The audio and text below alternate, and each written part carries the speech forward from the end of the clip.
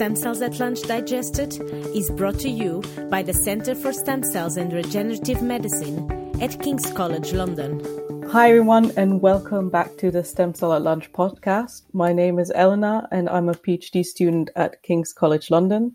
Today I'm really lucky to have with me Professor Cristina Lo Celso, a professor at Imperial College London. Hi Cristina, how are you doing? Hi Elena, I'm good, thank you. So thank you very much that you're joining me here. So can I just ask you to start off by telling us a bit about yourself and the focus of your research? So I first became interested in stem cells during my undergraduate studies in Italy, in Torino University. At the time, stem cells were sort of becoming popular and they seemed like this holy grail that could solve every issue in medicine. And it was very promising and very fantastic. And I have to say, I think it's still the case, and I'm still equally interested and enthusiastic about stem cells and the potential that we have and all we can gain from learning about how they work. After that, I did my PhD in University College London, and specifically I was based at the Cancer Research UK London Research Institute labs in Lincoln's Inn Field. I studied the epidermis with Fiona Watt. And that was an incredibly enriching experience, especially because we could see the epidermis really well. We could see epidermal cells, where they were. We could see the expression of markers. I was able to activate stem cells in the skin of transgenic mice on demand and figure out what would make them become malignant and how could have malignant growth regress. The only frustration that I had during my PhD is that, again, at the time, and the situation is very different now, we weren't actually able to precisely identify epidermal stem cells. We couldn't quite point the finger at a specific cell on the slide and say that's the stem cell. And so a little bit reluctantly at first, but eventually I ended up making myself familiar with the FACS analysis and the use of several cell surface markers. And this might sound a little bit jargony, but it's basically using a number of different traits that we can analyze all at once in a relatively short period of time that we can take advantage of when we look for blood stem cells. And so I jumped off the boat of epidermal stem cells and joined that of hematopoietic stem cells. And I mostly did that because the person I went to work with for my postdoctoral training was David Scadden, and he was a true pioneer at the time because he had recently kickstarted the whole field of the blood stem cell niche by identifying that mice that had more bone-making cells and more bone also had more blood stem cells. So that was very exciting. But he had also teamed up with a physicist whose name is Charles Lin, and he was based at Harvard as well and just next door. And he was building what at the time were sort of like sci-fi microscopy instruments. And he was able to actually see blood precursor cells inside the bone marrow, inside the bone of mice. And so I thought, let's try and put these two things together. We can use all these markers or all these traits to identify hematopoietic stem cells. And there is this fantastic microscopy that can be used to see where they are. Let's see if we can find them. And this is how my adventure began. And now I've been running my group for about 10 years at Imperial College, and we keep using intravital microscopy to look at stem cells and other cell types within the bone marrow of mice. We are actually very exciting at this precise moment. We are building our new microscope. You mentioned you're mainly working with mice work, and that your whole system is developed on mice. So I've been looking a bit into the field, and I feel like a lot of people are pushing to go into the in vitro models by using hydrogels to recreate the bone marrow. So do you think that the field of research is basically moving in this direction, or do you think that mice models are still essential for everything? I think that we will be asking different questions.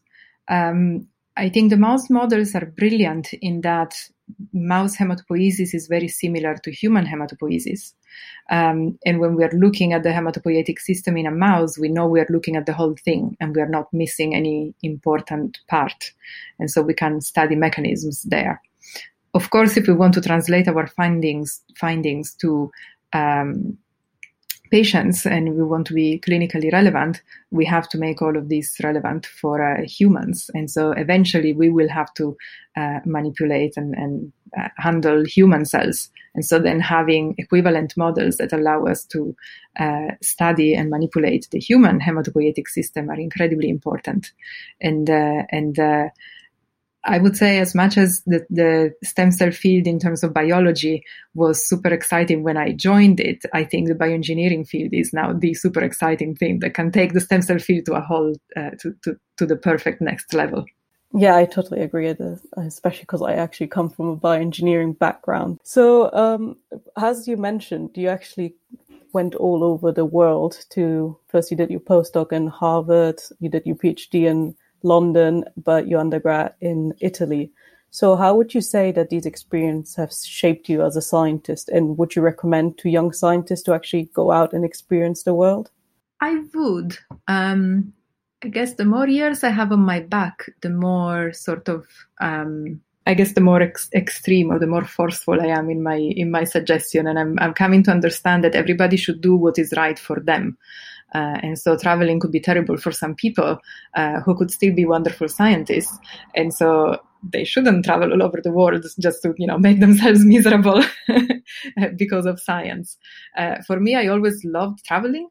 I actually always dreamed of moving around the world. And one of the things I discovered as in parallel I was interested in biomedical research was that I was going to conferences and I was meeting people that had trained somewhere and did their PhD somewhere else and their postdoc somewhere else and started their group somewhere else again. And so I suddenly realized that actually there was an extra bonus in science and that could allow me to travel. And it was absolutely brilliant for me.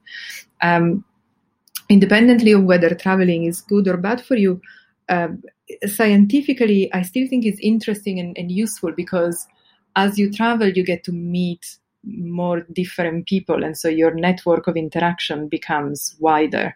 And you meet a number of people during your PhD experience, and then you meet a number of people during your postdoc experience. And if those are geographically distant, chances are the people you meet are not overlapping, and therefore you meet more and more diverse people. And because the questions we're addressing these days are very challenging, and I don't think there is anybody anymore, actually, any biologist out there that can address a full question by themselves, it is very important to be able to reach out to other people. If you move during your career as a scientist, you also are more likely to see different approaches to science and different styles of doing research and different environments in which research happens. And it's hard to say whether one would be better than another one, but having seen different ones helps you carve your own, also almost your own personality as a scientist, and so that then you can work towards building your own ideal science environment that it's probably a result of all the ones that you've experienced. Yeah, thank you very much. I think it's a very good suggestion to say it's different for each person, because nowadays everyone is trying to give you recommendations, but it can become very confusing as an early career scientist. So as you're already 10 years into kind of your field of research, what do you think will be the next 5 years for your field? And what do you intend to do? I think, and this is not just because we have been doing it and so I'm particularly interested in it, but it's really over the last about 10 years, but maybe even less than that, we've started to really learn how, of course, hematopoietic stem cells are great because they're easily transplantable. And as you take them from a patient from a donor, and then you inject them into the following patient, that gives you a window of opportunity to manipulate them. And that is fantastic. But we are really learning that hematopoietic stem cells are not the only target that we have to have in mind when we want to tackle hematological disorders or diseases or malignancies. And really there is a lot to learn from the bone marrow microenvironment that the HSCs reside in. And what this is most exciting for me is that the bone marrow targeting the bone marrow microenvironment is going to give us further therapeutic approaches that can be used, but also the more we understand the system, the better we can understand how to prevent disease itself. And so what I keep saying, I hope I will see, at least within my lifetime, I don't think it will be in the next 5 years, but I still think is eminently achievable, is to see a much higher prevention of a whole lot of stem cell related diseases and disorders. Because essentially the most consistent stress that stem cells face is aging, and we all age, as we do. But if we can age more healthily, and it's becoming more and more evident that this is possible, that would be fantastic for the whole of humankind. So now moving on from more science away, so what would you say do you do to actually distract yourself from your busy day at work? I am now a mum. I have a little one who turned 2 last week. And so I get a lot of distraction from the busy days at work because, and especially in the last few months, childcare has taken a lot of my time, but it has been wonderful fun. Besides looking after little Emilia, I always loved cooking. I love growing vegetables. I love traveling still. And I have 2 cats that also provide a significant amount of fun. So yeah, I love art. So based in London allows me to go to lots of museums, which is great. And little by little, these things are coming back. So it's great. Thank you very much for your time. It's a pleasure.